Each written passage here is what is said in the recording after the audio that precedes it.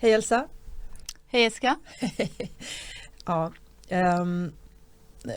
jag såg dilemmat här med att köra kamera. Jag råkade titta, jag ser så trött ut. Ja, men du Jessica. Det beror på att jag är väldigt trött. Och det är kanske ni där hemma också mitt i julstöket. Eller om det här kanske sänds i mellandagarna inför nyår. Det här blir ett lite kortare avsnitt. Vi kör lite intensivt. Och jag kan säga att det här är nog sista gången som ni får se mig utklädd till ren. Så titta riktigt noga. Ja, det är samma här. Titta väldigt noga. Du är ju så trevlig med sånt här. Jag är världens tråkmåns, så jag brukar aldrig klä ut mig. Jag gör det. Strunt samma. Nu kör vi, Jessica. Okej. Idag kör vi tittarfrågor. Här har ni en hög. Det skulle vara lite snyggare organiserat. Det ligger en hög med lappar här på bordet. Vi kommer dra det som ett lotteri. Det kan bli vad som helst. Och det här är plockat från våra flöden på Facebook, Twitter och YouTube.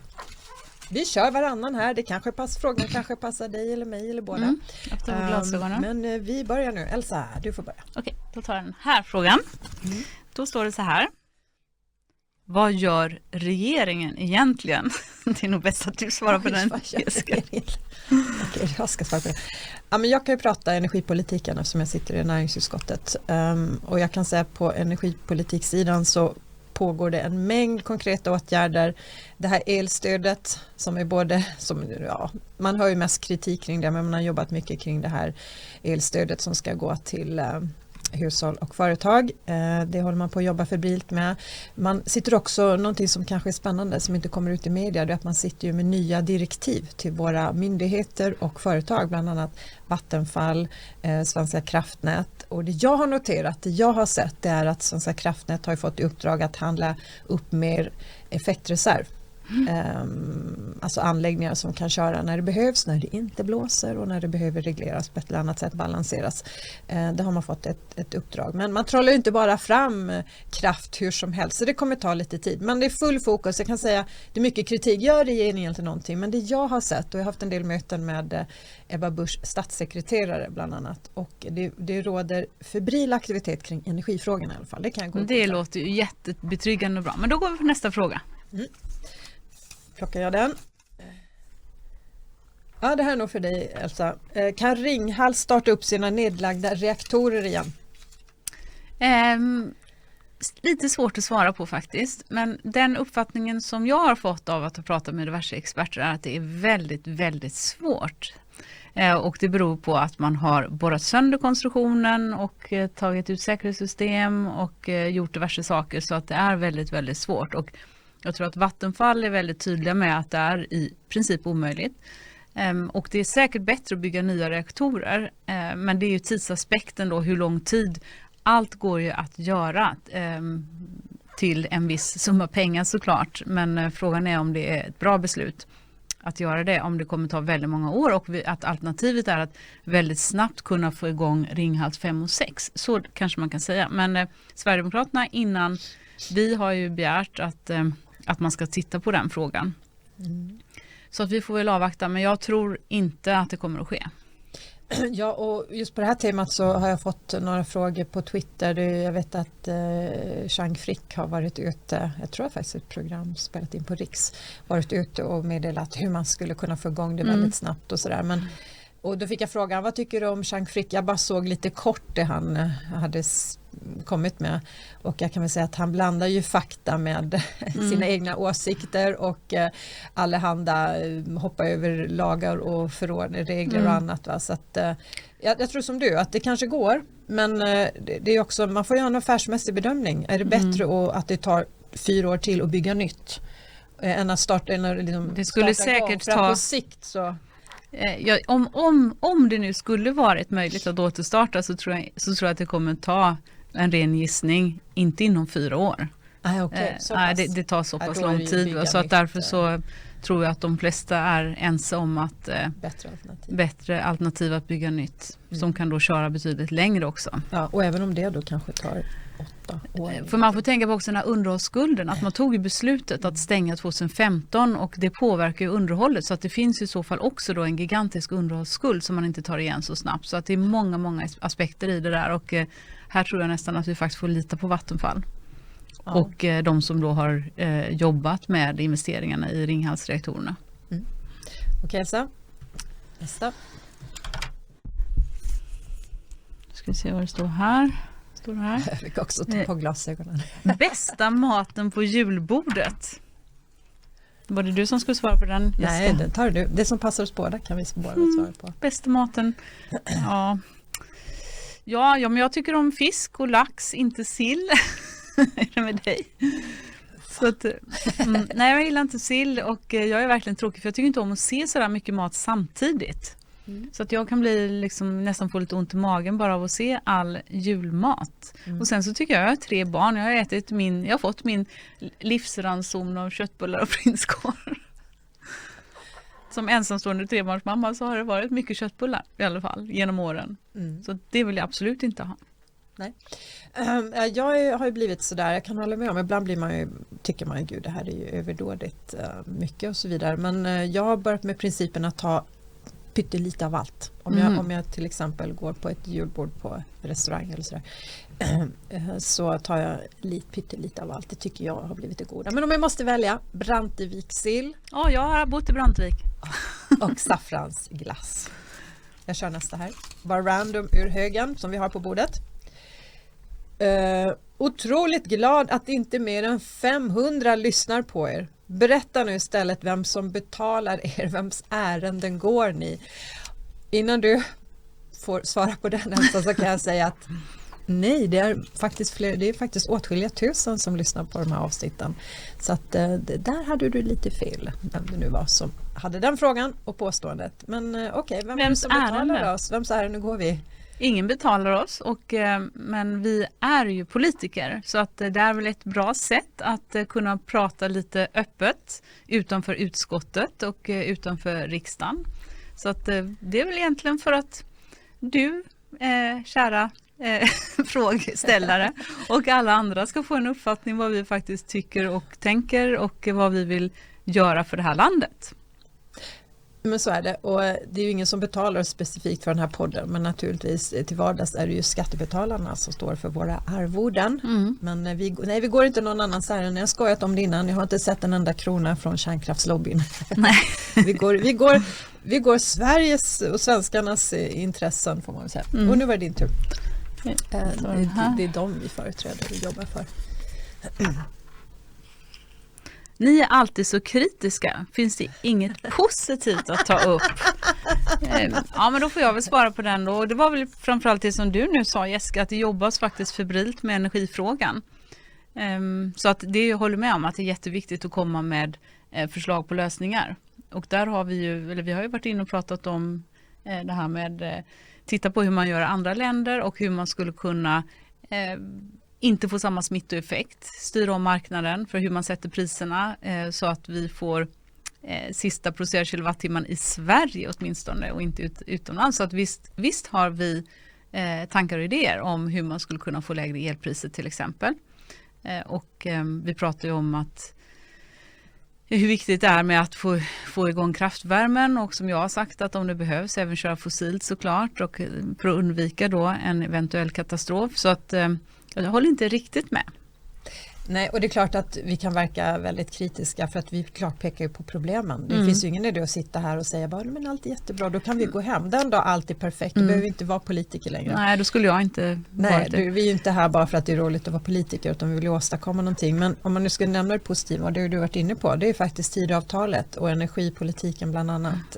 Det finns ju nu hopp om förändring. Det är ju det positiva. Men det viktiga är ju att få igång en debatt och då måste man faktiskt peka på problemen. För att först måste man kan aldrig lösa ett problem om man inte har identifierat det som ett problem. Så att det är ju den processen att peka på det, få igång debatten, få media att prata mer om viktiga frågor och som vi har pratat mycket om klimatfrågan, att man ser det på ett mer realistiskt sätt. Så att man inte tror på klimatreligionen utan man faktiskt ser till de faktiska förhållandena när det gäller koldioxiden till exempel. Så att, men det kan väl kanske låta lite gnälligt. Ja, men vadå? Det är dags för lite realpolitik helt enkelt. Är det min tur? Ja. Varför fick inte SD några ministerposter? Den frågan får jag faktiskt med jämna mellanrum. Det är nog så enkelt som så att liberala, nu vet inte jag, det kan jag för det första säga, jag var inte alls med regeringsbildningen eller förhandlingarna, så jag har ingen aning. Jag spekulerar nu och så är klart hört lite grann också, men jag tror att Liberalerna hade nog tokvägrat att sitta med SD i regering, det är nummer 1. Och nummer 2, då kan man tycka, ja men då skulle ni inte gå med på det. Nej, men jag tycker att Jimmy och kompani som har förhandlat visar ju verkligen att sakpolitiken är det viktiga. Yes. Vi fick igenom väldigt bra sakpolitik och det är faktiskt viktigare än att sitta som minister. Självklart är det så. Finns det någonstans i Sverige där vi kan borra efter gas? Här måste jag säga att jag är lite dåligt insatt. Jag vet att det har gjorts försök, men jag vet faktiskt inte riktigt med vilken säkerhet man kan säga det. Så att jag vill inte ge mig in i den, jag kommer bara trassla till det. Kan du svara, Jessica? Nej, det är samma för mig. Jag vet faktiskt att man har försökt på Gotland för flera årtionden sedan och efter olja också bland annat. Men nej, inget mer än så, ingen aning. Så att, det är bra, det är ett klokt svar. Det vi inte vet ska vi liksom inte uppfinna. Nej, inte heller ge sig in i det man vet om det inte känns säkert. Det här är en väldigt så här allmänt ställd fråga som man kan tolka in mycket i. Hur hamnade vi här? Och då tänker jag, det är det är liksom, jag tänker omedelbart hur hamnade Sverige i den här situationen, men det kanske är så här, hur hamnade vi i den här podden eller hur hamnade vi i politiken? Jag vet inte. Fritt för tolkning. Elsa, du har 30 sekunder. På att svara hur du och jag hamnade här? Nej, du får tolka den som du hur vill. Sverige? Hur hamnade vi här? Du får tolka den som du vill och svara som du vill. Ja, då säger jag EU. Och socialdemokrat. Ja, sossar och EU. Ja, och alla EU-vurmare, och det är inte bara sossar, så att, ja, det är många som har satt oss i den här soffan. Jag tycker faktiskt att det där är en fråga som vi ska svara lite längre och lite seriöst på i ett av våra avsnitt. Det är precis så vad vi tack ska göra. För det. Jag håller med. Det kan faktiskt vara titeln på en hel podd. Okej, Elsa, du? Ska vi ta alla de här frågorna? Nej, vi får se vad då missar vi voteringen, Jessica. Ja, nej, det får vi inte. Har ni några nyårslöften? Det här vanliga, kanske börja träna som man aldrig hinner när huset är klart, som jag jobbar rätt mycket med. Så kanske man, ja, jag vet. Tunga saker, men det skulle väl vara det i så fall. Och att stressa lite mindre, för att jag är nästan alltid hyperstressad och min stress måste bort.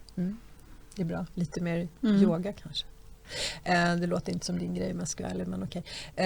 Okej, jag fick faktiskt den frågan på Instagram häromdagen och jag svarade, mitt nyårslöfte blir att fortsätta påminna sossarna vilket elände de har ställt till med energipolitiken och fortsätta verka för Sveriges bästa, och det vet jag att du också skriver under på, Elsa. Ja, det. Vi ska jaga sossarna to the bitter end. Men jag har väl också kanske ett litet löfte då att jag ska försöka komma igång med min YouTube-kanal Klimatkarusellen. Så att, jag tror du skulle säga skriva en ny bok. Aldrig i livet. Den ska ni slippa, det är jag helt klar. Efter riksdagen i så fall. Nej, det är jag absolut inte. För det var det värsta jag gjort i hela mitt liv. Ja, jag har förstört 2 år av mitt liv. Jag bara, vad hemskt. Ja, men du får snart skörda frukterna. Det kommer kännas bättre. Okej, har ni stött på problem med näringslivet på grund av att ni är kvinnor? Jag får svara lite för spontant, så det ska jag inte göra. Jo, men jag tycker om män, så att jag känner inte att på något sätt att nej, faktiskt inte. Alltså män är män, så ibland så kanske män går lite före kön. Jag vet inte, nej. Jag tycker inte det. Sen har jag väldigt stor respekt för att det kan vara problem för vissa personer, eller att man upplever det. Och det är djupt tragiskt. Så att det är inte så att jag inte tycker att det kan vara ett problem. Men jag kan inte säga att jag själv har känt mig speciellt utsatt. Nej, det är samma, jag har precis samma erfarenhet och jag har precis som du jobbat i väldigt mansdominerade branscher. Däremot så kan jag verkligen ibland, jag förstår varför den här boken skrevs en gång. Vad är det? Män är från Mars och kvinnor från Venus. Eller? Ja, men så är det ju. Men och när man förstår det, Jessica, så kan man också ha lite, man kan liksom fördra vissa saker. Exakt. Så att det är väl så. Ja, jag ska inte säga någonting för att då kommer det bara bli rubrik i tidningen. Man får verkligen akta sin tunga. Men det viktiga är att man faktiskt, jag har ju gått på Chalmers, så där är man van från början då att det är bara killar. Jag tänker oftast inte ens på i olika sammanhang om det är män eller kvinnor.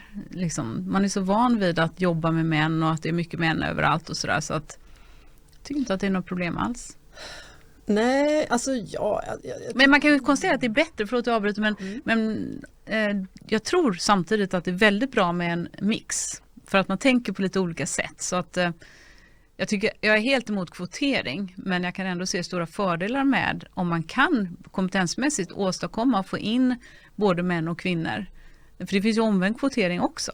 När jag jobbade på Uppsala vatten och avfall som avfallschef så var vi tvungna att få in en man för att det var bara kvinnor. Så att en mix är såklart bra. Ja, men det kan jag hålla med om. Sen är det, och det vet jag att du också tycker att det är kompetensen som ska styra i alla lägen. Men naturligtvis, det är väl ändå eftersträvansvärt.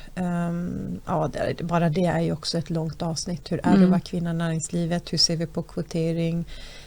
För och nackdelar, ser inga fördelar med det i och för sig. Men det är ett intressant ämne. Nej, jag har inte heller stött på några problem. Men som sagt, det är klart att man har varit med i situationer som har varit speciella, som har uppstått för att man har jobbat med män. Men jag är också jag är uppvuxen med grabbarna i kvarteret. Tjuvkörde moppe. Ja, det är preskriberat. Med de äldre killarna och så vidare. Så att jag tycker faktiskt att det är väldigt lätt för Basta att jobba med män.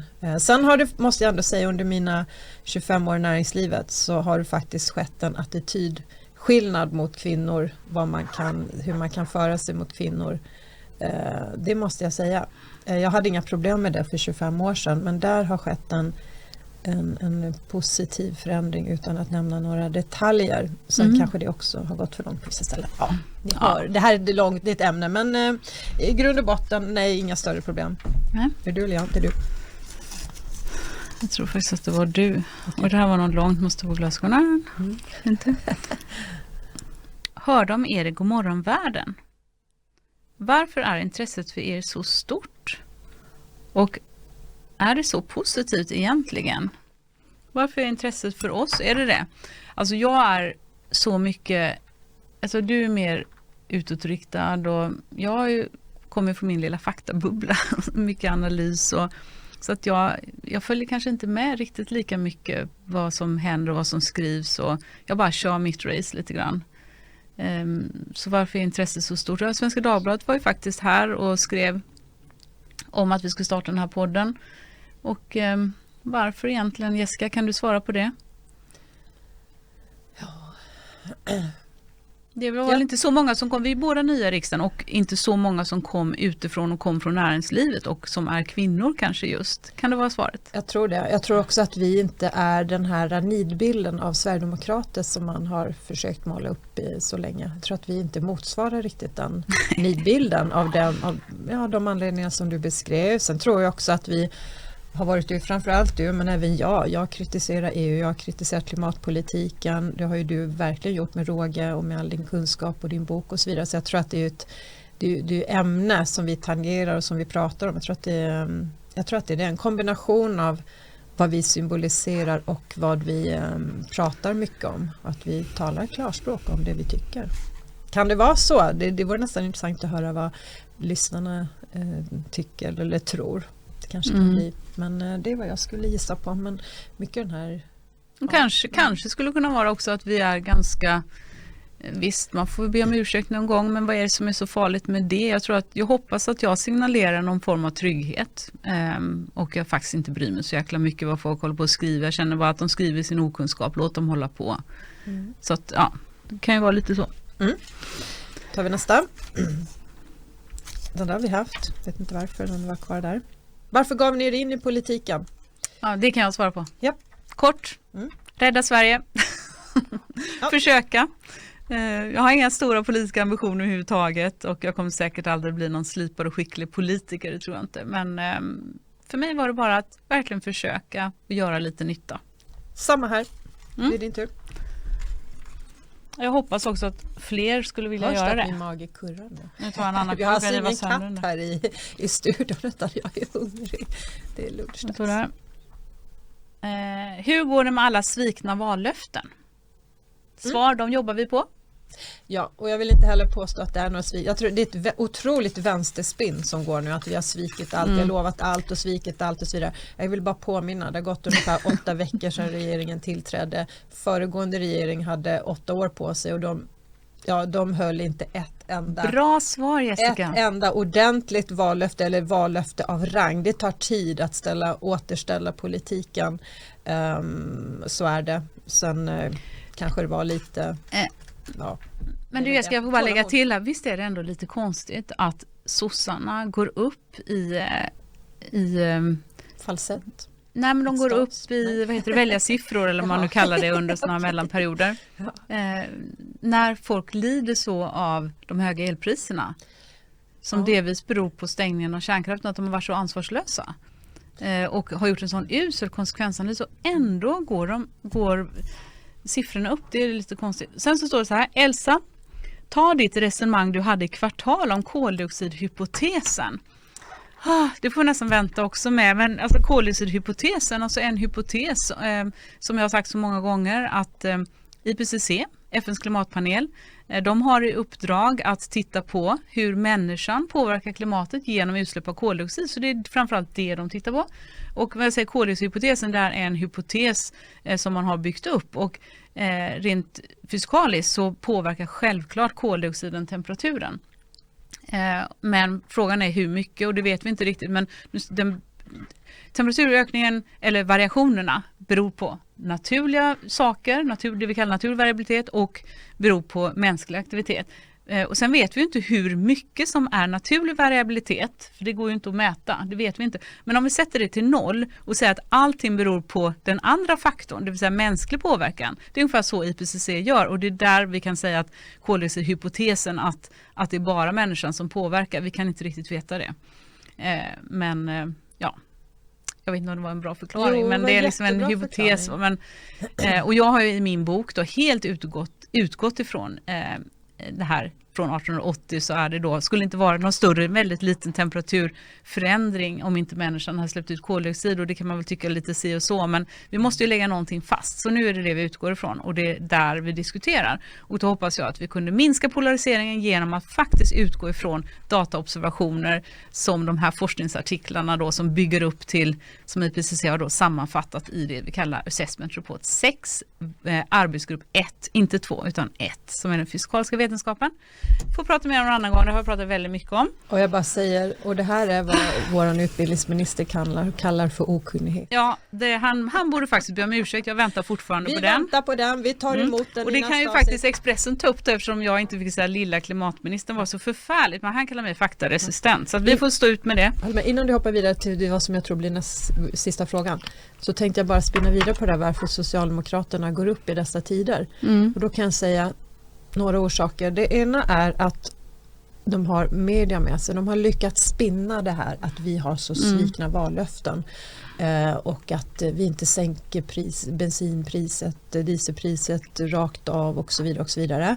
Jag vill bara tillägga att Socialdemokraterna vill alltså höja bränslepriserna. De vill fördubbla den här så kallade reduktionsplikten som ställer till det med kanske 4, 5, 6 kronor. De vill fördubbla den. Det kan ni bara tänka, ha det med er, ni som lyssnar, att ja, det tar längre tid att sänka reduktionsplikten än vad vi ville, Sverigedemokraterna ville. Men vi gör det. Vi är beredda att sänka skatten också så småningom. Och medan Socialdemokraterna och övriga vill faktiskt, inte samarbetspartierna, men övriga vill alltså höja den här reduktionsplikten, ha det mer. Så de har spinnet. Sen har jag också tänkt på en annan sak. Och det är vilket reklamvärde det är för när till exempel Magdalena Andersson får sitta med i den här stora Filip och Fredriks, alltså jag följer inte där, men de har en stor talkshow. Jag vet inte, någon sån frågesport eller vad det är. Hon fick vara med och vara programledare. Alltså, vad ska man säga? PR-värdet i det är enormt. Du kan ha hur många intervjuer med Jimmy Åkesson eller artiklar i Svenska Dagbladet. Det är ingenting mot att få vara med i ett sånt folkligt sammanhang. Och det här ser vi hela tiden. Magdalena Andersson, Annie Lööf, de är med i morgonsofforna, de är med i Myspys intervjuprogram och så vidare. Det är ett otroligt PR-värde i det.